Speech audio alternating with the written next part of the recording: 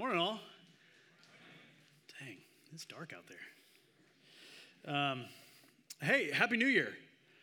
I was sick last week, so I couldn't be with you. I heard it was a really sweet service, so thank you for participating in that. If you were here last week, and I invite you to kind of continue in that posture of expectancy and hope and forward-looking, especially over the next 3 weeks. Because New Year's always one of those times where you see it all over TV, there's books written on it, and there's this time of looking back and looking forward and reconsidering, am I currently structuring, ordering, living my days the way that matters? What even does matter? How do I determine that? And answering some of those questions. So here might be one way to distill down, how am I ordering my days, and does it matter the way that I spend my time right now? What if this was your last New Year's?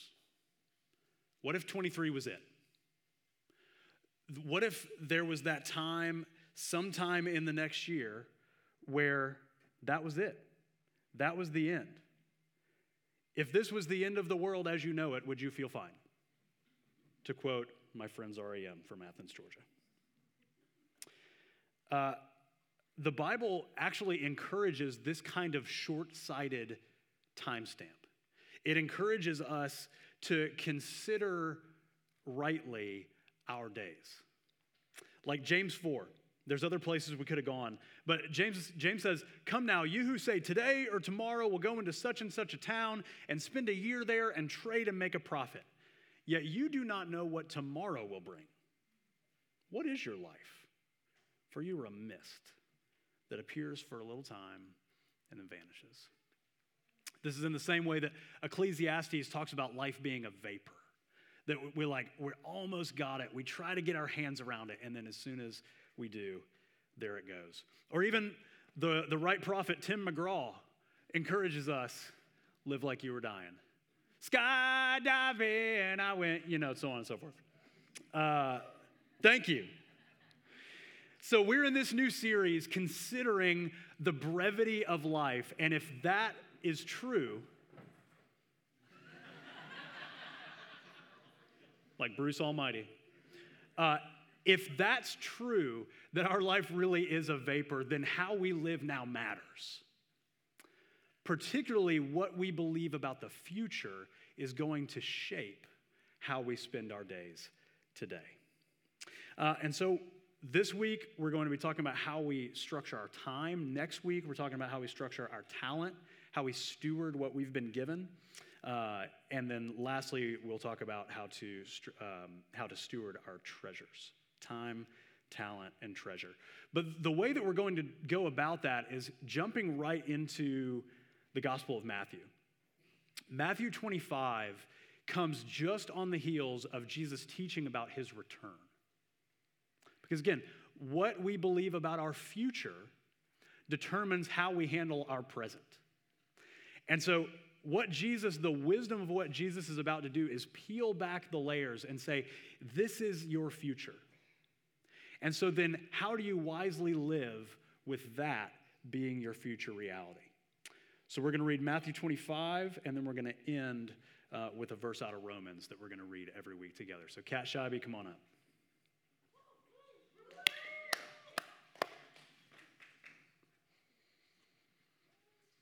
It is dark. Good morning. This is Matthew 25, 1 through 13, and then Romans 12, 1. Then the kingdom of heaven will be like 10 virgins who took their lamps and went to meet the bridegroom. 5 of them were foolish, and 5 were wise. For when the foolish took their lamps, they took no oil with them, but the wise took flasks of oil with their lamps. As the bridegroom was delayed, they all became drowsy and slept. But at midnight there was a cry, "Here is the bridegroom, come out to meet him." Then all those virgins rose and trimmed their lamps, and the foolish said to the wise, "Give us some of your oil, for our lamps are going out." But the wise answered, saying, "Since there will not be enough for us and for you, go rather to the dealers and buy for yourselves." And while they were going to buy, the bridegroom came, and those who were ready went in with him to the marriage feast, and the door was shut. Afterward, the virgins came also, saying, Lord, Lord, open to us. But he answered, Truly I say to you, I do not know you. Watch, therefore, for you know neither the day nor the hour. I appeal to you, therefore, brothers, by the mercies of God, to present your bodies as a living sacrifice, holy and acceptable to God, which is your spiritual worship. This is the word of the Lord. Thanks be to God. Thank you, Kat. So we're calling this series Present, coming right out of Romans 12:1. And the assumption here is that the Christian believes that they are the creature, not the creator. And so what better way can we steward this life that we have been given than to give it back to the one who made us and say, help me. Help me understand what I do with this. I could take this life any sort of direction. Where do you want me to go? What do you want me to do? Assuming that if he created us, then he will also be the one who knows how we best operate, who knows how we best function, who knows how we best thrive. And so that's what we're going to endeavor over the next 3 weeks, is what does a thriving life look like with our time, our talent, and our treasures. So today we're going to do that just by briefly looking at Matthew 25 in this parable, looking at the two characters, or the two character groups that are represented. That is the foolish and the wise. So first, we're going to hit on the foolishness of procrastination, and then secondly, the wisdom of preparedness. So let's get into the story a little bit to understand what's going on here. Wedding customs in the ancient Near East were different than wedding customs that we're used to. This was not a go into the chapel and we're going to get married kind of culture. In fact, the groom was very much responsible for much of the wedding preparation in a way that the bride may do way more these days. The groom would go and prepare a place, would prepare his home for his new bride. And not only would he be preparing the home, he would also be preparing a party. And he and his friends would cook all the food. They would get everything ready. They would decorate. They would have everything set up. And then there would be a processional. And the bride or the groom and his posse would walk to the bride's home. And the bride and her bridesmaids and her servants and others would be gathered around. And then they would process together back to the groom's house and then have the ceremony and the party and everything to follow.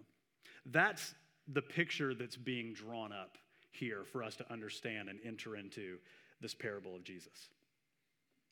It had gotten especially late this time. This was normally kind of an evening event, but it had now tarried long into the evening, so long that everybody had started to fall asleep. It says around midnight even. That's how long this groom had taken. By the way, if you're confused, bridegroom and groom are the same thing, so I'm just going to say groom because it's shorter. And so there's this announcement when the groom is on his way that there's like this kind of trumpeter, doo-doo-doo, here comes the bride, here comes the bride. And this would have been something that the entire town would have been all up about. The fact that there would have been shops open for them to go buy oil in their lamps in the middle of the night says something about this is a whole town kind of festivity. And so there's this buzz coming as they see the torches lit, as the groom and his party is walking towards the bride's home. And then everybody wakes up. They're kind of in a stupor. They're wiping the drool off of their chins. They're kind of fixing their dresses. They're checking their breath, and they're lighting their lamps.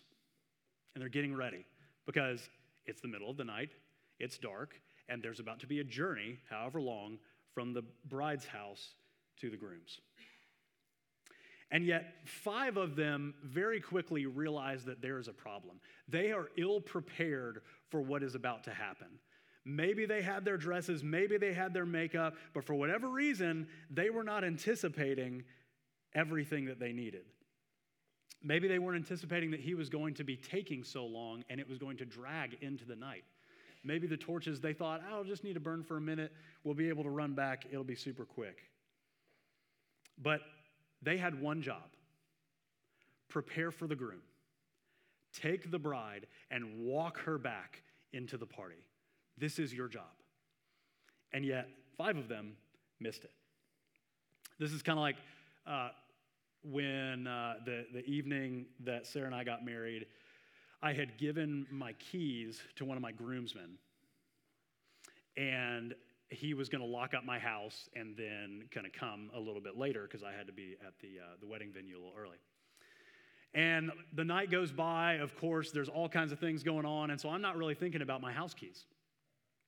I get to about, 11 o'clock, and we're about to leave and head back to this condo that I had lovingly prepared for my bride, and I'm like, where are my house keys? I can't get into my house. My groomsman had never given me those keys back. He was now at a bar in downtown Atlanta, very far away from where I was, not in any sort of condition to bring me said keys. So I was left with my new bride to sit in my blue F-150. There were balloons everywhere. It was graffitied all over by all of my knucklehead groomsmen. And we were sitting outside my condo with the doors locked, popping balloons with one of Sarah's hairpins, waiting for Sarah's mom, who showed up with a camera, to unlock the door for us. They had one job. They were not prepared. That was not helpful. And so there was this sense that those 5 just said, I'll do it later. We'll figure it out. And we've all been guilty of that. You know, there's been plenty of ink spilled on how to not procrastinate. And the reason there's been so much ink spilled on it is because everybody does it. I am the chief of all sinners here. You can ask my seminary professors.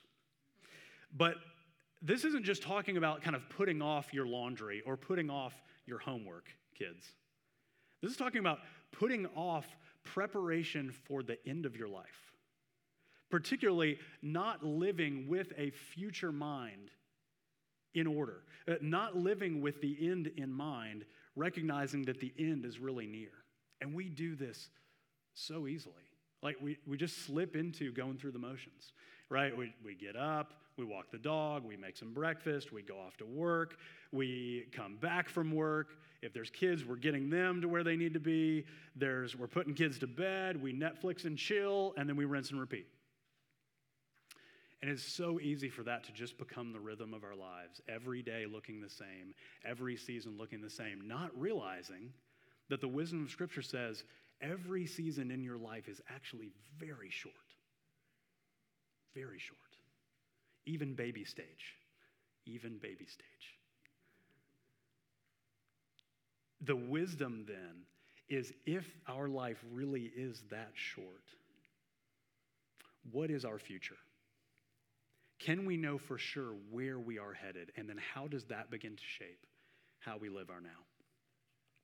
Matthew 24, just leading into this passage, Jesus directly teaches this is what it's going to be like when I return.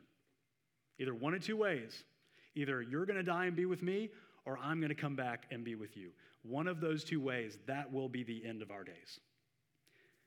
Matthew 24:29 says this: immediately after the tribulation in those days, the sun will be darkened.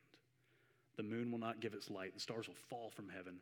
The power of the heavens will be shaken. Then will appear in the heavens the sign of the Son of Man. All the tribes of the earth will mourn. They will see the Son of Man coming on the clouds of heaven with power and great glory. And he will send out his angels. Here's some of this imagery. Sending out his angels in the same way that the bridegroom came to see his bride and then gathered her back in. And he will send out his angels with a loud trumpet call, and they will gather his elect from the 4 winds, from one end of heaven to the other. I have no idea what that's going to look like. But what we can know is that there is a day when that will happen. That if what the Scripture attests to is true, if Jesus said these words, and if he is not only man but God, then he knows the future. And if this is it, that begins to then shape our present. So how do we walk forward with preparedness and wisdom? Not foolishly, like every day is the same, every year is the same. How do we, with intentionality, live these days knowing that they are short and knowing that that is the end? This is where I might lose you. Because visions of Jesus bursting through the clouds have terrified people for centuries. Many of the ways that we could read this, who you believe Jesus to be, will impact everything about how your anticipation or dread of this day. Because one question, what do you think motivated the 5 bridesmaids who were prepared? If you look and listen in the story, live in their skin, what's their ultimate goal? Are they concerned that the groom is going to be there with his checklist and that when he comes, he's going to make sure they've dotted their I's and crossed their T's and have everything ready? Now, what does it say that they were anticipating? A party. They knew where they were headed. The groom was going to come, and then there was going to be a giant fiesta. That's what I'm excited about. And so because of that, they prepared themselves now. Kids, how many months ahead of time do you begin thinking about your birthday party? How far ahead of time do you begin to think, this is what we're going to do, and this is what we're going to have, we're going to make cotton candy, and we're going to have a bounce house, and there's going to be a magician, and not a weird one, and this is going to be the coolest thing ever. How far ahead of time do you anticipate the excitement of that day? In the same way, what are the bridesmaids being prepared for? They are adorning themselves for the party that's to come. If we believe that that's where we are headed, we will live today joyfully and intentionally. If we believe instead that Jesus is a cosmic police officer and that one day he is going to return and he's going to hit play on the recording of our entire life and he's going to cross his arms and he's going to shake his head.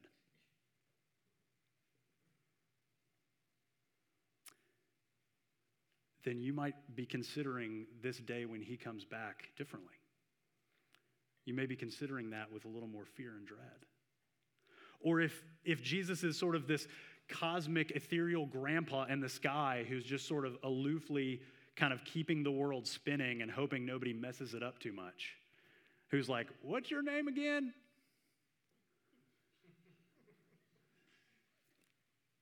If that's who Jesus is, then I imagine you might not care all that much because you don't think he cares that much about how you live your life.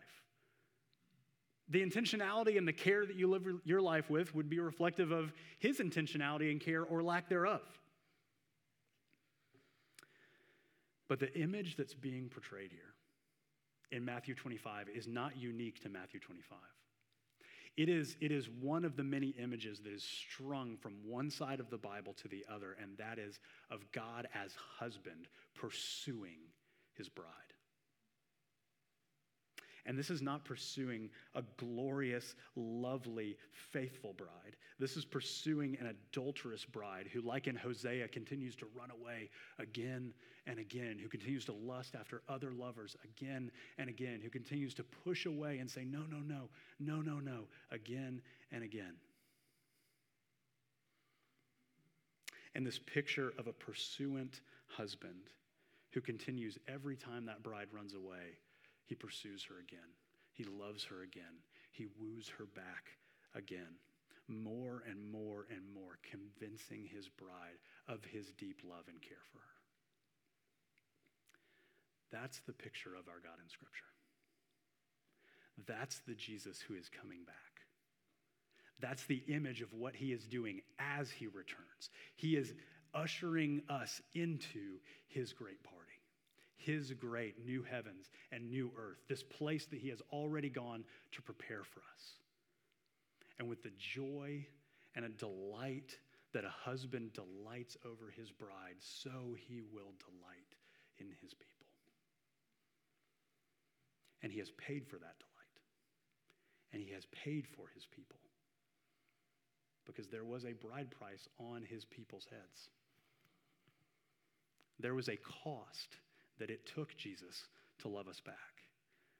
And that cost was the cross. But by his death and resurrection, by his ascension, and now soon to be his second coming, He is coming back for his bride that he has paid for with his life. If that's our Jesus, two questions. One, do you believe it? Is that who you believe him to be? And have you put yourself in such a place to say, I have been wayward time and time again. I've tried to take my life back, take my time back, say, don't interfere with me anymore. Let me do what I want to with this life that is mine. Have it back. I open my hands again. I believe that your way is better. I believe that you actually love me more than me. I believe that you actually know what's right.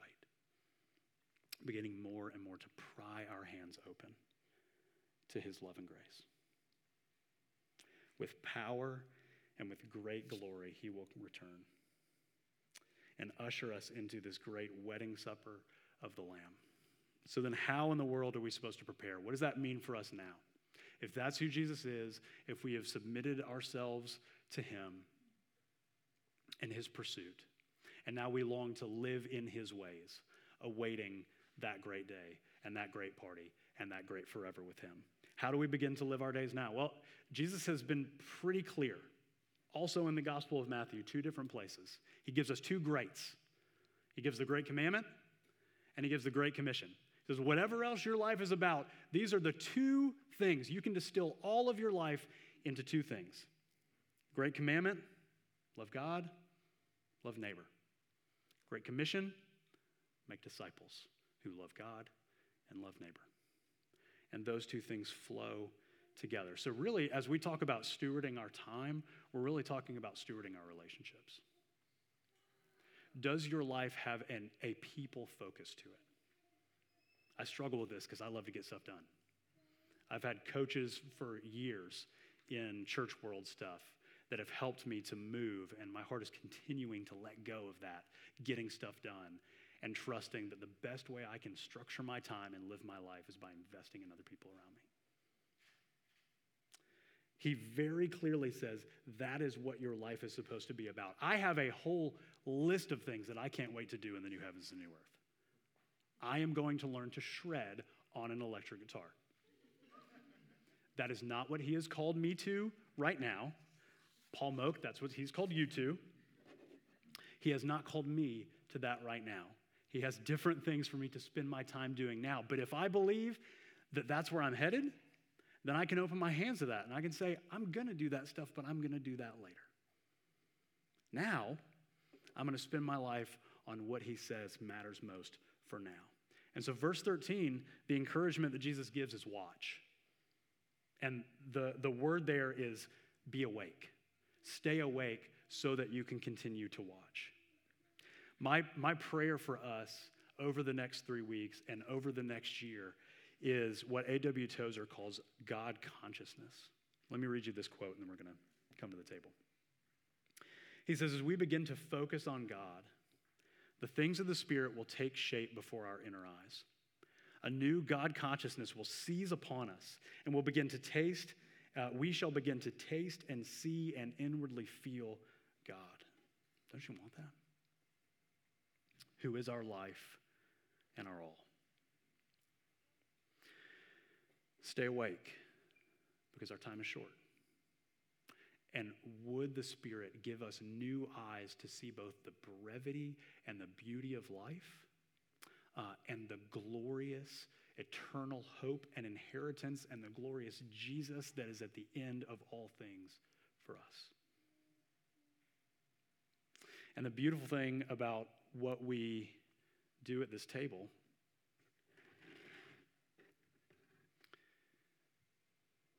is of the many images and the many pictures that this gives us, it primarily gives us a picture of the wedding supper of the Lamb. Revelation 19 gives this grand image of this banquet hall filled with all of the people through all of history that have trusted in Christ. And Jesus sitting at the head of the table as the groom, raising a glass. And then all of his people raising a glass and toasting. On Sundays at my house around the dinner table, we don't pray before dinner. We raise our glasses and say, to the King. And that's the image, and that's the idea. Like, there is this sense of, to the King. And so as we raise our glasses this morning, we are saying, to our great King, who could have ruled us in any way that he wanted to, and yet he has ruled us by his love. And he has ruled us by his own self-sacrifice that we might open up our hands and receive and then give out of that. That's our King. And more he wants to convince us that that's who he is, and that's what this meal does. And so a couple of questions as we come to this table. One is, do you believe that? Do you believe that that is the end of history? That Jesus and his return and the glorious consummation and redemption of all things, you as bride, he as husband, being united in glorious relationship in a new heavens and a new earth forever. Do you believe that that's your story? And if you come to a place where you have tried enough times to run your own life and are able to now open your hands up and say, here, you can do this better than me. I present my time to you, the author and perfecter of it. To all who have trusted in Christ for their salvation and seen their ineptitude and inability to get into that party without being invited by Jesus. This is your table. Secondly, again, imagine that giant image of this banquet hall party. That is the invitation of this meal, because we do not live as individuals in the Christian life. We are a community. And this experience of church is part of that experience more broadly of all tribes, tongues, and nations that Jesus is gathering together to be his people. So are you living in community? Do other people know that you know Jesus and are helping you to walk more closely with him? And if those two things are true of you this morning, this is your table. So the way that we'll do this is you'll come down front. There are these kneelers set up. You may kneel, and then you can, if you're going to take communion, when you're ready, I invite you to take a moment to pray. When you're ready, you can open your hands. If you would like someone to pray for you, you can cross your arms. And take the space. Take the time. There aren't many moments in our week that we get this intentional time to stop and to open our hands to him again and say, this is your life. You paid for it. You bought it. I'm yours. Do with it what you will. If there's certain things in your life that aren't the way you want them to be right now, if there's certain ways, to use the image of last week, that you're looking for the Lord to do some things and waiting on him to do some things this year in your life, there are some prayer cards in the back. And I invite you, in the same way that we did down here last week down front, you can continue that and write those prayers down and stick them in the cross in the back, just as a little physical way to give those over to the Lord, okay? And so on the night on which he was betrayed, Jesus took bread and he broke it. And he said, this is my body. As often as you do this in remembrance of me. And after supper, he took the cup and he said, this is the new covenant in my blood. As often as you drink this, do this in remembrance of me. Holy Spirit, fill this room in the same way that those air ducts just did. We pray that you would now flood your people with your grace and mercy at this table. And would our hearts be so softened that we could open our hands up to you again and say, take my life. Take my life for you. So be near. Oh God, be near. And we pray that you would do this for your glory. Woo your people's hearts back to you again. We pray this in Christ.